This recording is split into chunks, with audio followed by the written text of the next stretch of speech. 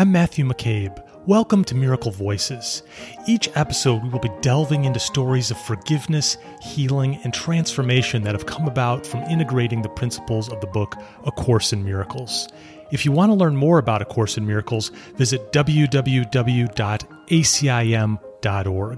If you'd like to visit the Miracle Voices site, please go to www.miraclevoices.org.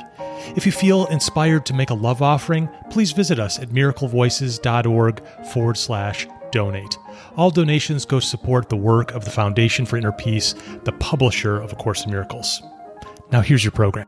Hello, everybody, and welcome back to another edition of Miracle Voices. This is your co-host, Matt McCabe. I'm here with my co-host, Tam Morgan.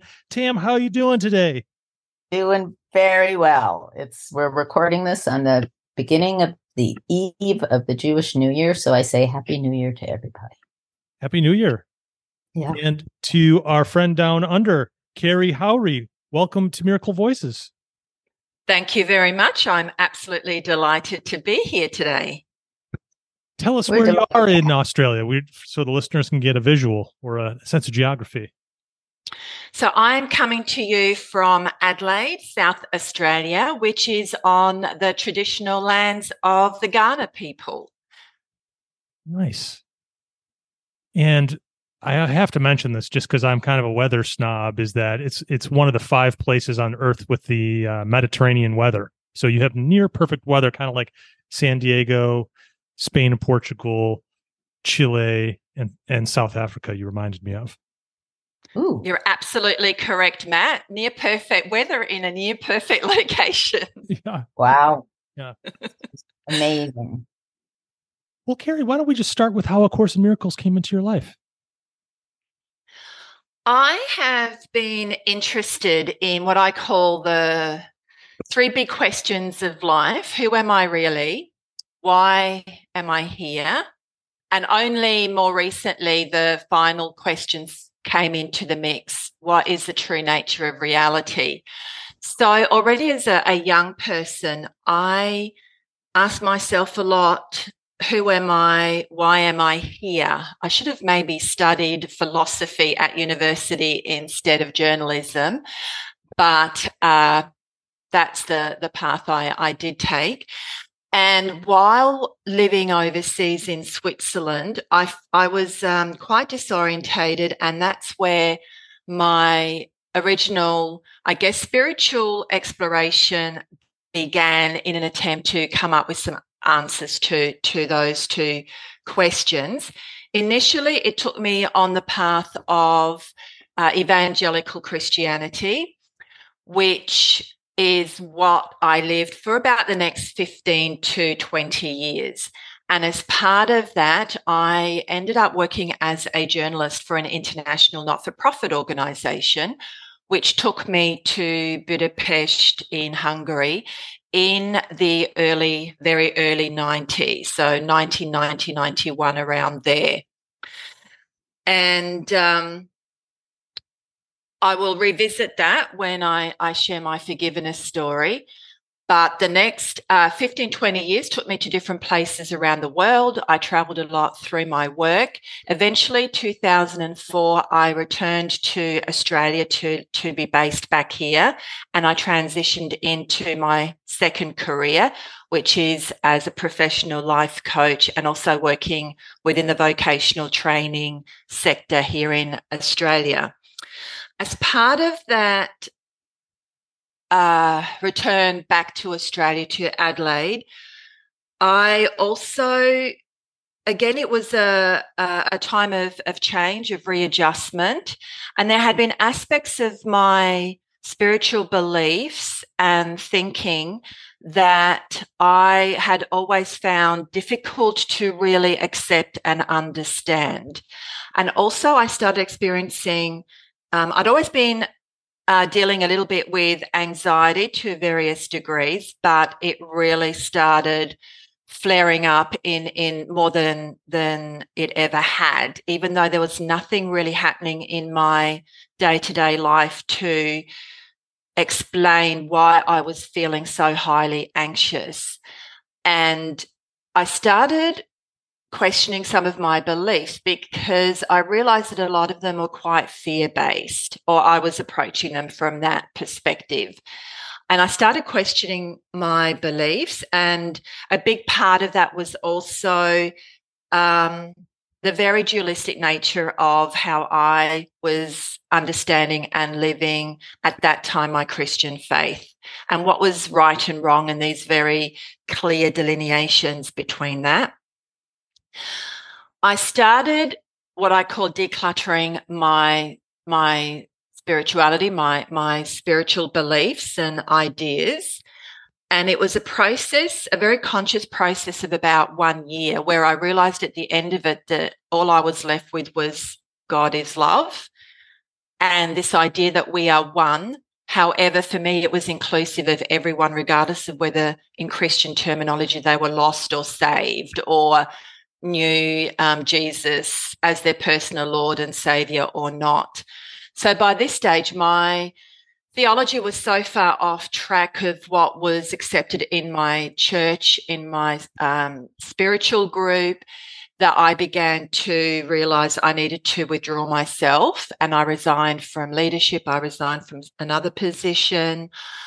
I joined a small home group, but even after a few years there, I withdrew from that. And I was looking for some other ways of living in the world and understanding the world and beyond the world that sat with me. And then slowly, as I broadened my reading and exploration, I started stumbling across this thing called A Course in Miracles. I had no idea really what it was, and I ignored it initially, and it kept popping up. And then it all really started gaining momentum when I was visiting a friend in 2017. And she recommended I read Marianne Williamson's book, A Return to Love, which I did. And that gave me a little bit more exposure to some of the ideas behind A Course in Miracles. So I explored a little bit further. I found a PDF version of the workbook, and I printed some of those because I didn't want to buy the book if it didn't really resonate with me. And I did find it a little bit difficult to get into, but I started with the lessons. I was doing more internet searching on the course, and someone recommended that if we're finding it a little bit difficult to understand, that another good place to start was Alan Cohen's book, A Course in Miracles Made Easy. And that was a bit of the clincher for me. I read his book and I realized, most of this I totally already, I'm there. And then I bought the Big Blue book and really started committing myself to the lessons, and then reading the rest of the book concurrently as I was doing the workbook lessons. And it has just felt like coming home and resonated with me once I got my head around the Christian terminology, having just extricated myself from one faith system based around a book and certain terminology to now another book, except a Big Blue book. And this terminology, once I understood the differences, it all made so much more sense. And I would say it has become the spiritual path and practice that has most sat with me, and that I'm very comfortable to continue exploring. Yeah. It's amazing how often we're hearing the Alan Cohen book, which my wife and I discovered too, and that was super helpful. I haven't read A Return to Love, but it's amazing how many of these on-ramps are out there and how much we're all attracted to them in the same way. And it's just like when it's your time, it's like, boom, here it is right in front of you, and you get it. And it's just like, oh, there's a missing puzzle piece. When you said you were disoriented when living in Switzerland, what did you mean by disoriented? So I'm Swiss born, and we immigrated to Australia when I was 6 years old. And I grew up speaking more than one language, so Swiss dialect as well as High German with my Oma and Opa in Germany when we visited there. And as I think many immigrant kids or third culture kids, I had a real challenge of working out, and this goes back to the question of who am I really? How Aussie am I? How Swiss am I? I knew I didn't really fit in here.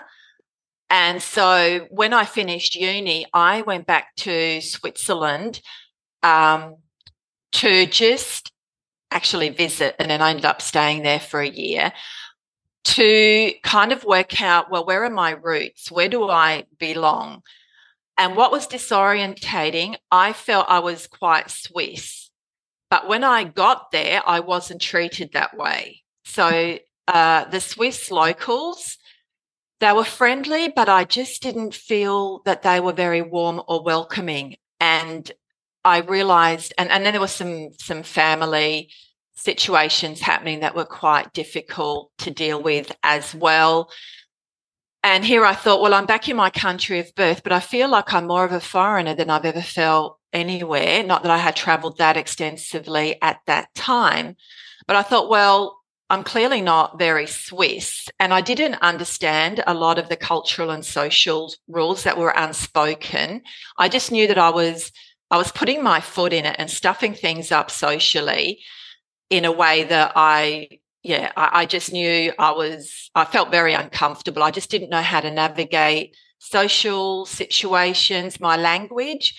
I sound very Swiss. My dialect is good. I sound like I'm Swiss, but my vocab is very restricted because I stopped speaking it really when I was about 15. And so people would look at me and they'd either think I was maybe not quite the full quid in the head or a bit slow, or they'd ask, so which canton are you from?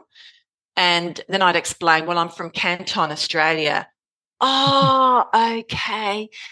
So sometimes it's a blessing to have an accent because then people forgive you when your grammar's a little bit wrong or the way that you express yourself is a little bit simplistic, because I did not have that sophisticated level of language that my accent corresponded or should have corresponded with.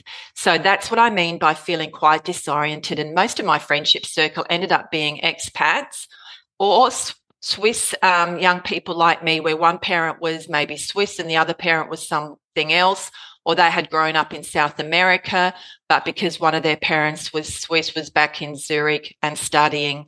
So I had quite a multicultural friendship group. That makes a lot of sense. And it really does sound like you didn't quite know it, but you were really looking for who am I really? Absolutely. And so you went there to think you found home, but that's not where home was. And of course, realizing now, of course, I'm not going to ever feel at home in this reality, because it's not where any of us actually belong. We're all kind of immigrant kids, and this is not the real home. Yeah. And for people that aren't familiar with that term, third culture kid, can you just quickly explain what that means, Carey? So, third culture kid is a term that refers to kids that grow up they may have parents from different cultures. They may be immigrant kids who are growing up in yet another culture. So they're usually straddling about 2 or 3 different cultures. It also refers to children where the parents are expats. So they might be working in the oil industry or banking or into some other international education type scenarios, mission organizations. So where the children are moving around the world, and when you ask them, so where are you from? They find it very difficult to answer that question because, well, am I Australian because my mum's Australian? Am I Spanish because my dad's Spanish, but we're living in Morocco? So am I Moroccan because this is where I go to school and where I live? So it can be quite, a bit of a mishmash for those young people. Yeah. So not only, and it's funny. Oh, I'm sorry. Go ahead, Matt. It's not only who am I, but where am I and where am I from? And in that too, it's like when you think of that mishmash and then you're on a spiritual path, when you realize, wow, we're all one. there is a sense of home, but talk about a mishmash if we're all one. Oh, yeah. And we are everything. And everywhere. Exactly. Exactly. So, I mean, grounding it deeper and deeper, because if you're in the first realization of we're all one and you are not feeling like you don't want to feel like you are, what's the term that you just explained? Third culture. Third culture, right? You are Yeah. so far from, 15th, 100th culture. So that for you not to split apart with that realization of we're all one, actually quite the opposite. Yeah. It brings you home. And speaking of which, would love to hear your forgiveness story, Carey, which takes place in yet another culture that's neither Switzerland or Australia. Yes, I have been based and lived in a few different continents and countries. And my forgiveness story starts in Budapest, in Hungary, where I lived for 2 years in the early 90s, as I mentioned. And what happened there was that I was learning the language and visiting local friends, and I was traveling home to the part of Budapest where I lived at the time. And I was walking up the hill to the house where I live, which was more or less on top of the hill. I was moving very slowly because at the time I was experiencing some quite severe problems with my back. And part of the treatment was wearing a back brace. And that was like a wide elasticized band that went from like pretty much around my entire torso. So basically, I couldn't really move very well or very fast. So when I knew someone was, there were people behind me because others had gotten off the bus walking up the hill. So that was not concerning me at all. And because I was walking very slowly, most of them were overtaking me. And then I realized there was one pair of footsteps still behind me, and they weren't overtaking me. And I actually moved to the side of the path to let the person pass, and they didn't pass. And I thought, that's a bit strange, but I could still hear them behind me. And then the next thing that happened was I felt this arm around my neck and that I was being grabbed from behind. And I think the intention was to grab my handbag and then run off with it. There was a lot of little winding streets and lanes all over this hill. And it was dark, but it was only 7:30 in the evening, but it was winter. So I was also wearing my friend's down jacket at the time, which was a purpley colour. And I freaked out. I started screaming. And then I was tussling with him, but because I had my bag sort of around my neck, I didn't have it over my shoulder, because anyone who's done a little bit of travel would know that that's a very easy way to lose your bag. And I had already experienced that on an earlier journey. So I always had my bag around my neck and then across my body. So he couldn't just grab it and run without taking me with him. So when there was that resistance, that's when we started tussling, and I couldn't defend myself because I couldn't move. I couldn't run around. I could just turn my head and see that he was much shorter than me. And I think without the back brace, I probably would have done a pretty good job of being able to fight him off, being quite a tall person. But I was just quite immobile. And then I felt this weird pressure and jiggling in my back. And I thought, I don't know what he's doing, but what is going on? At that point, I dropped to my knees, and I felt a bit of a sting on my hand because I was trying to grab his arm away from my neck, still screaming very loudly. And then I kind of realized, I think I'm being stabbed. So it was like I was living in a 2-speed world. And this was the first time I had this real sensation of the observer me, that there was this other part of me that was looking at what was happening, not down on myself. I hadn't left my body or anything, but it was quite calm, and it was quite rational and logical, while the other part of me was screaming her head off and very afraid and terrified and fighting and struggling. And the calm part of me was saying, so this is how it ends. And so there's a part of me that thought, well, I'm not getting out of this alive. But it was weird. It was just quite calm about it. But then the other part that was, I guess, experiencing it in the physical reality was certainly not very calm.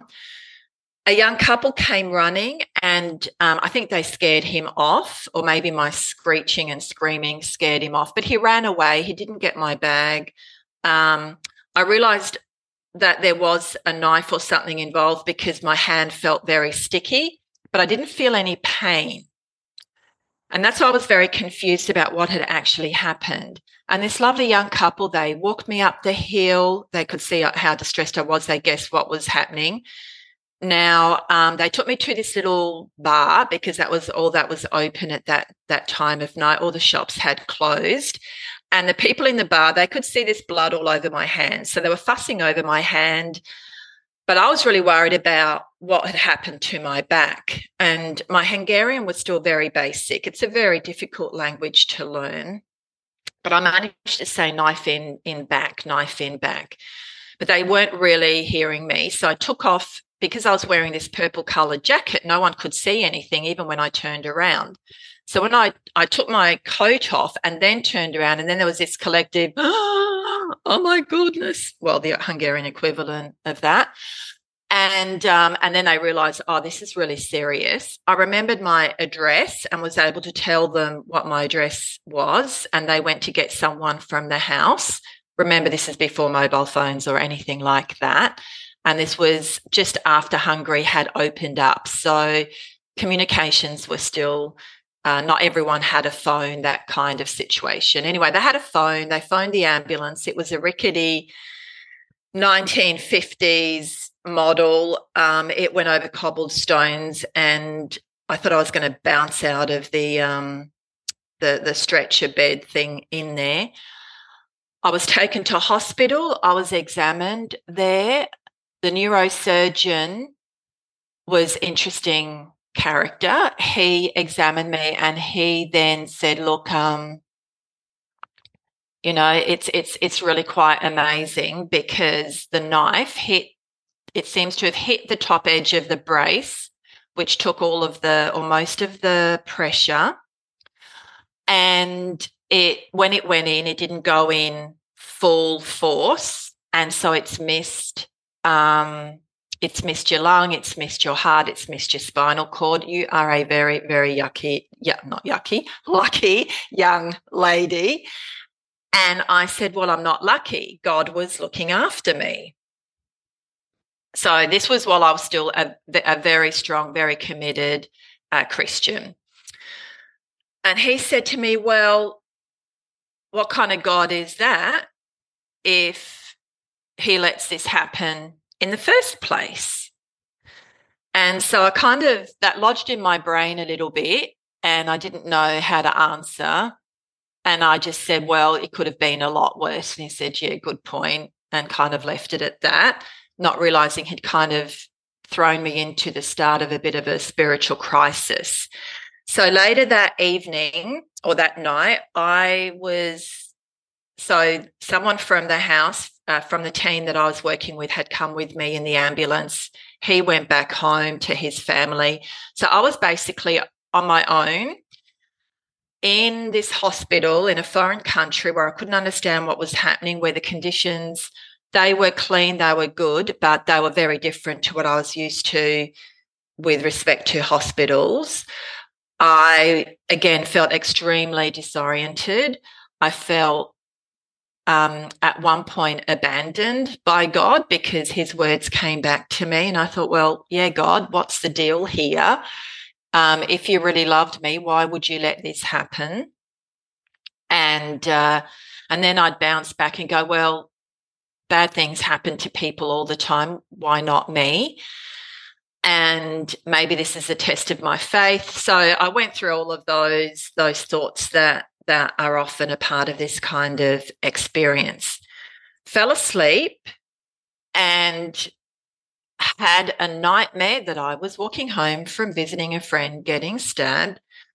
Woke up when I turned over and realized that it wasn't a nightmare. It had actually really happened because I felt this drain tube in my back.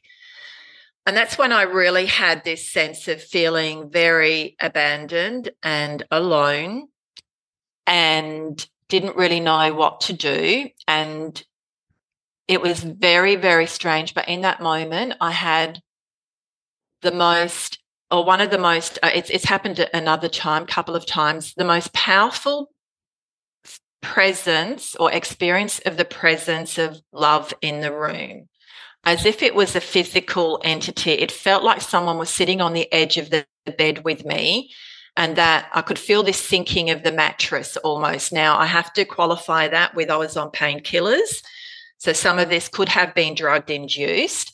However, the sense of being loved and held, and that was everything was going to be okay, was very real and very strong. And I ended up turning over and going back to sleep, waking up in the morning in a very different state of mind and feeling a lot calmer and a lot more peaceful. I had a New Testament in my bag, which I opened very randomly. And it opened up to this particular verse. And even though I'm not a follower of the Bible anymore, it's interesting because when I discovered A Course in Miracles, these words, there was a connection. So the verse that really jumped out at me is found in Romans chapter 8:35, where it says, "Who shall separate us from the love of Christ? Shall trouble or hardship or persecution or famine or nakedness or danger or sword?" So sword jumped out at me. And the way my brain was working at the time was, well, if a sword can't separate me from the love of God, a small knife in my back can't either. And that was the start of what I realized was a forgiveness process, albeit in the more traditional understanding of forgiveness. But I realized that morning I had a choice to make between fear, bitterness, anger, resentment, and revenge, or a path of love and forgiveness, even if I didn't understand why what happened and may never. That forgiveness process, I think, was very powerful already from that understanding. And I do believe that in terms of forgiving my attacker, I made a lot of progress there to the point where in my recovery, while I had a few panic attacks and I would jump whenever anyone slapped me on the back. Within about 6 months to a year, I was feeling quite normal again. So, and I was never diagnosed or experienced any kind of PTSD. So I felt like I had made really good progress with this forgiveness experience and had been able to release him to a certain degree. However, I still had this idea, though, that I had been attacked, that he was the perpetrator of this act, and that I, out of the goodness and love of God in my heart, had forgiven him. So it was still that understanding of forgiveness. I have to just add that at that time, because I worked for an international organisation that had people working all around the world, as well as churches supporting the work, faxes went out about my situation and asked for people to pray for me and my healing and recovery. And I know there were thousands of people praying, and I think that made a massive difference as well. So I think when people extend love and support, it doesn't necessarily matter what faith system that is coming through. It's very powerful, and I think that was really important. Anyway, fast forward to, I guess, the last year or two, So I've been a course student, a serious course student since 2019. And as part of the process of learning more about the course and what it means to practice it in my day-to-day life, several events have come back and revisited because of this new, different, and more radical or quite radical understanding of forgiveness. And one of the ones that came up was the stabbing incident. And the realization, now I went through the whole process of forgiving the attacker again, but from that more radical perspective, and realizing, well, when I woke up in hospital that night, I thought I had a nightmare, and that now from a course perspective, that is indeed the case, but even more so in the sense that that whole reality is part of the dream. And so then I was able to fully forgive him. And I think now I can speak about the experience, and it really does feel as if it never happened. It happened in this dream, and it was maybe a nightmare episode in the dream, but it is now as if it never happened. It has no ongoing effects in my life. However, I realised that while I have forgiven this attacker who stabbed me, that there was another attacker that I still needed to forgive. And that person was me. And I realized that I am just as much an attacker as this person who stabbed me in the back, because I attack myself. I am a recovering control freak perfectionist. So in my life, I have inflicted a fair bit of damage as a result of that kind of approach to life, but also just being, I guess, ignorant. I have attacked myself. I have held myself to very high standards. I have done that to other people. I have had held lots of judgments and upsets and grievances and attacks on myself and then others. So it was this realization that whenever I do that, I'm attacking myself. And then when I'm attacking someone else, I'm also attacking me, because from a course perspective, they are one and the same in reality. And I remember for the first time reading the lesson 192, where it says, every time you feel a stab of anger, realize you hold a sword above your head, and it will fall or be averted as you choose to be condemned or free. So it doubled back on that original verse from the Bible. It's taken it to a whole different place, where now it's me being the one in some ways that holds, I hold the sword. I hold it above my own head. I use it in attack against others. And so now it's that continuing forgiveness process of myself and others, who are all one and the same. So that, in essence, is my forgiveness story and experience, which has come a long way. But of course, I'm still pretty good at attacking. Well, that was great, Carey. I'm curious. That's quite a story. First of all, that you went through that. That's amazing. I'm sorry that happened to you. Question: did you get to a point, like you mentioned, that you saw the attacker, you realized there's also this at a larger level, like a macro level, we attack ourselves. Like when I attack myself, you kind of see this as a metaphor. And there's all these metaphors. There's also this metaphor of getting stabbed in the back, and then, stabbing yourself in the back. And there's all these things around that. But when you got to this forgiveness process, did you ever go? It sounds like you went to the forgiveness to destroy first. Like, hey, I'm pardoning you because I'm a better person. And you started there. And then you did get to a point where, did you feel like that this did not occur?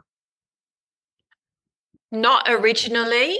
It was, and you're very, very much correct there. It was that initial forgiveness process was from that forgiveness to destroy. Of course, I had no understanding or comprehension of that at the time. However, I still, I didn't quite get to the it never happened until the course's perspective of forgiveness came into my life and I started understanding that more and more. It's only from that point that it feels like it never really happened. Before, it still was a reality that I would have said was real. However, its impact on me was minimal already back then, but I still held it as it did happen, and it's not something I will ever totally be able to, I guess, let go of or forgive, yes, but not forget or let go of in that sense. So there was definitely a different level of loss of effect when the forgiveness process that the course teaches came into that experience. You have anything you'd like to add? No. Okay. No, Okay. I know. I mean, it's beautiful. It's very complete, I think, in it. Yeah. And that's amazing about the brace too. I mean, I've heard actually a lot of those stories where like something that you're not normally wearing or have with you, you have like a wallet or Yes. like some key or something, and then you see this, you pull out this deformed key and be like, and that's where the hippo grabbed it, and it's like, oh my gosh. So it's there's some sort of like it's almost like a there's some protective armament there. And the injury with your back, what was the back problem? The back problem is just a structural issue that, because I wasn't getting any kind of regular chiro treatment at the time, and I was traveling a lot and traveling on bumpy roads, in bumpy cars, sometimes sleeping on floors. This was in the days when, as I mentioned, Eastern Europe was just opening up, and there was a lot happening in Romania at the time. There was a lot happening in Hungary. So I think that aggravated the situation, and that's why I just woke up one morning and couldn't get up off the floor. So eventually my chiropractor here, he was able to find an American chiropractor in Budapest who was just setting up, who was a real godsend. And then I was able to get hold of this brace and get some really excellent treatment. And I spent 6 months already when this happened wearing this brace, and of course complaining, oh, well, I'm going to have to wear this brace and duh. And of course, looking back, I'm extremely grateful for it, because had I not worn it, been wearing it that night, I mean, who knows, the whole parallel universe thing I find fascinating. You know, what would have happened if? However, thankfully I was wearing that brace, and here I am to share the experience.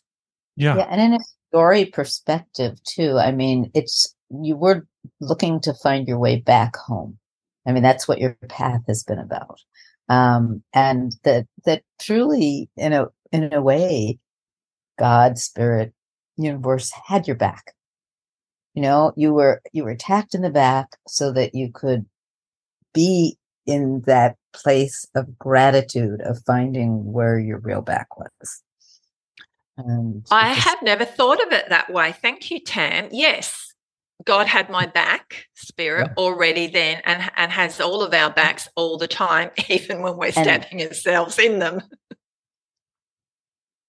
Yeah, and that was the question. What kind of God could put you through this? Well, God didn't put you through it, but God had your back. That safety that was there, and it was all in the structural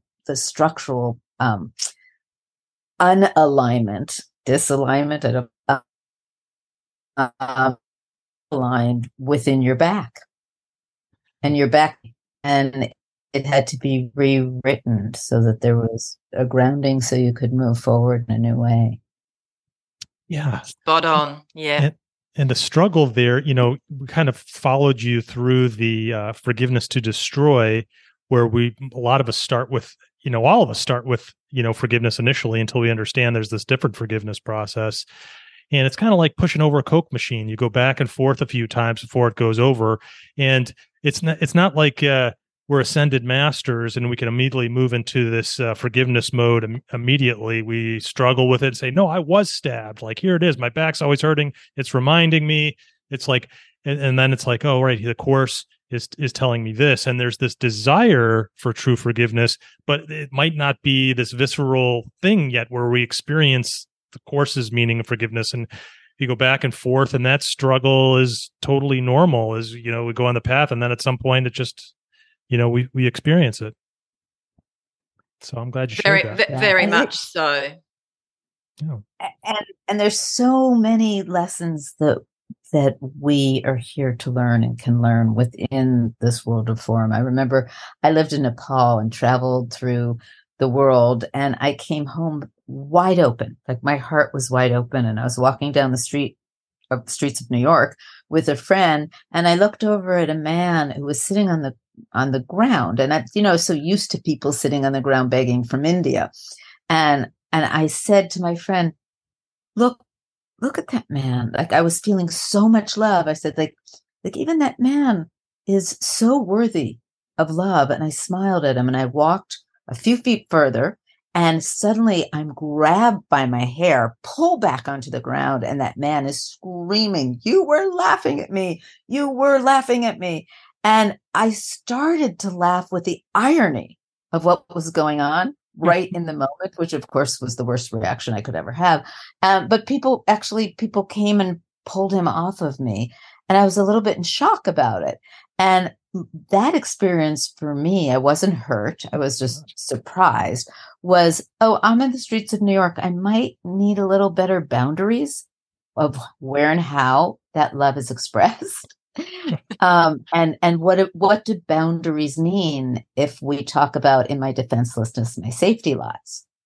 And there's a lot of different layers to, as my mother would say, don't mix levels. You can still be, and in that state you went out there for a second, Tam. You said you could still be. I'm sorry. Still be aware of what boundaries are you're walking in the world of form. Yeah. And be careful. Like, have your own back. What you said, you put your purse on, what they say with believe in Allah, but tie up your camel. And do we do that? If we're in the true state of love grounded, I don't think that's necessary. But I think as we're learning and developing, there is a line of form that we do need to interact in with some care. Well said. And yet every lesson is for us, no matter what it is. So it's that same thing. Instead of what is happening to me, it's why is this happening for me? And looking at it from that perspective. But I do find it wonderful that you said you were interested in the three big questions in life of who am I really, and why am I here, and what is the nature of reality? And then there's Matt's question, which we'll get to after, is like, what is my comfort to? No, that's his big fourth question. And my mother's big one was always, what is this for? Yeah. So anyway, first we have to do Ego Storm. Yes. Carey, when you get caught up in a big ego storm and everything feels real and, we want to deny and project and it just doesn't feel like this is working, throw the Course against the wall. Is there anything you do practically to get back on track? I do. So one amazing, result of being a Course student is that those moments of self-attack, and I think attack on others, and getting caught up in ego storms and dramas has dropped right down. They still happen, of course, but a lot less intensely, and I become aware that I have shifted from love to fear much more quickly. When that happens, and it happened, interesting enough, just recently, a couple of days ago, I found myself in a bit of an ego storm, to a degree that hasn't happened for quite a long time. And it reflects quite well what my process tends to be. So in that situation, it was in a public place. But I was with a friend. So when I found myself getting really agitated and getting caught up in that ego storm, I was with a friend. And so initially I kind of vented to her first, which involved dropping 3 F-bombs in quick succession. That can sometimes help to just really release some of the pressure. And thankfully in Australia, swearing is probably a little bit more acceptable than some other cultures. And so that kind of released the initial emotion and energy. Then I had a bit of a vent to her. And then I had the opportunity just very shortly after that to just take a moment for myself. And I took a few deep breaths, which helped me to change my perception on the situation that had just happened, and was then able to start getting back to it's absolutely okay. Then there was a development to it, which I just then ended up finding actually quite hilarious. So by the end of that, and this was over about an hour or so, that this situation was unfolding.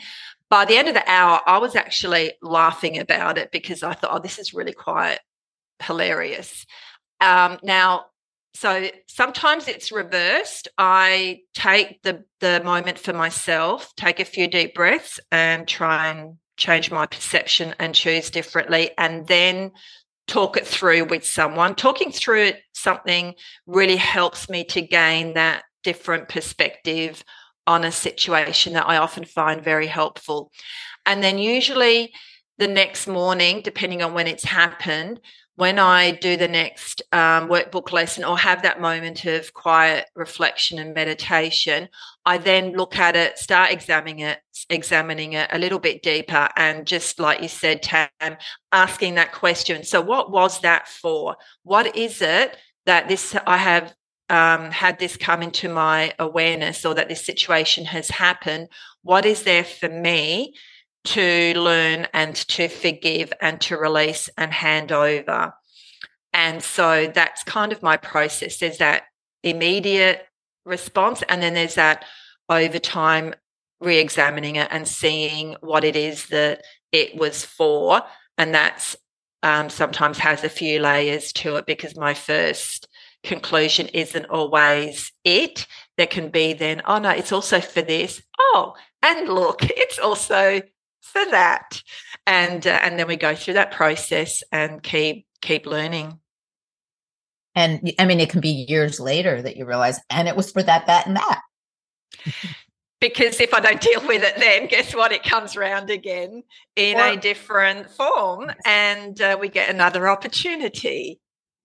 Yes, absolutely. Or that you deepen in your practice and realize on a deeper level what something is for. Mm-hmm. You might not get it all at once in one level of awareness. Well, Carey, now we're to the point. It's my favorite question here is, what is your comfort food? Oh, I have been reflecting on this because I've listened to all of the Miracle Voices podcasts. And you know not to say kale. Yeah. Oh, definitely not kale. Definitely not, Matt. I'm with you on that. Look, I think my favorite comfort food, although I would probably have to delete the word comfort because it's just my favorite food. And it is very comforting, but I make it all the time. It's my favorite thing to eat. It's any type of creamy, vegetable-y pasta. You had Tam a creamy, right? Yeah. Right, oh, that's always, right. Always, yes. Yeah. Yes. Creamy. Yeah. Or cheesy. Yeah. Yeah. And what kind of noodle And do you like a rigatoni? I like a fettuccine, Okay. a fresh homemade fettuccine, but not made by me. I leave it to the experts. Yeah.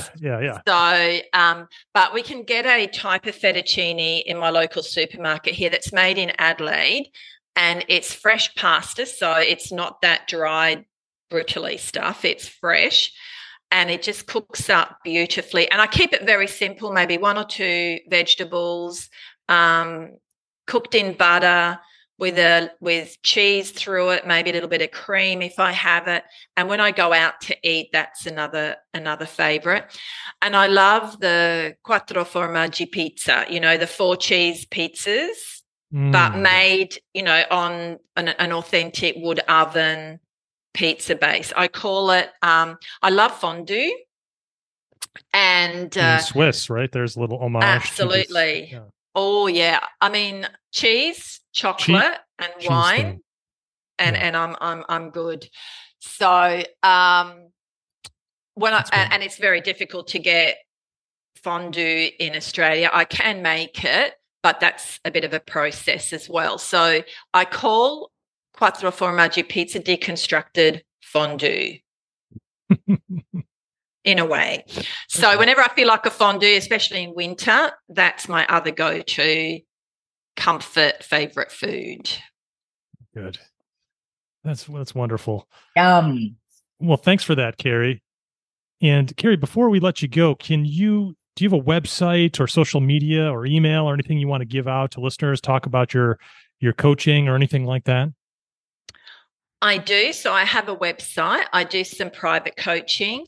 I also love podcasts and do some public speaking if it's in Adelaide or Australia, face-to-face.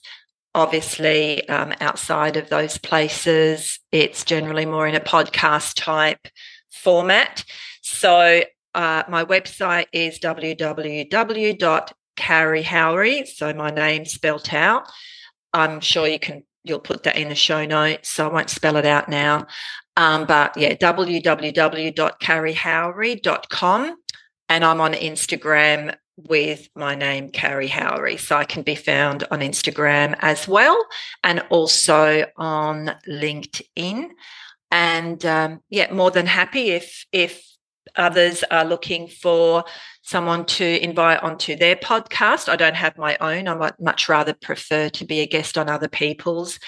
And on my website, there's a list of different topics that I enjoy riffing on, and then some of the different experiences. The stabbing one is just one of many weird and wonderful experiences I've had along life's way that often serve as a great way of explaining some of those course principles, especially, but spiritual principles, life wisdom in general, and helping to answer some of those. The answer to those three big questions: who am I really? Why am I here? And what is the true nature of reality? And the fact that there are answers to those questions to be found. Well, Carey, thanks so much for coming on Miracle Voices and sharing your miracle voice. Have a wonderful beginning of spring down there in beautiful Adelaide, and we'll look forward to catching up with you soon. Yes, thank you. Thank you. It's been an absolute pleasure. Thanks so much for listening today. Please subscribe to Miracle Voices by hitting the subscribe button on your podcast app. If you are enjoying these conversations, please consider leaving us a review on Apple Podcasts, Spotify, or whatever podcast app you use. And lastly, please visit us at miraclevoices.org and join our newsletter so we can stay connected. Until the next podcast, I want to leave you with my favorite course quote: "When you want only love, you will see nothing else."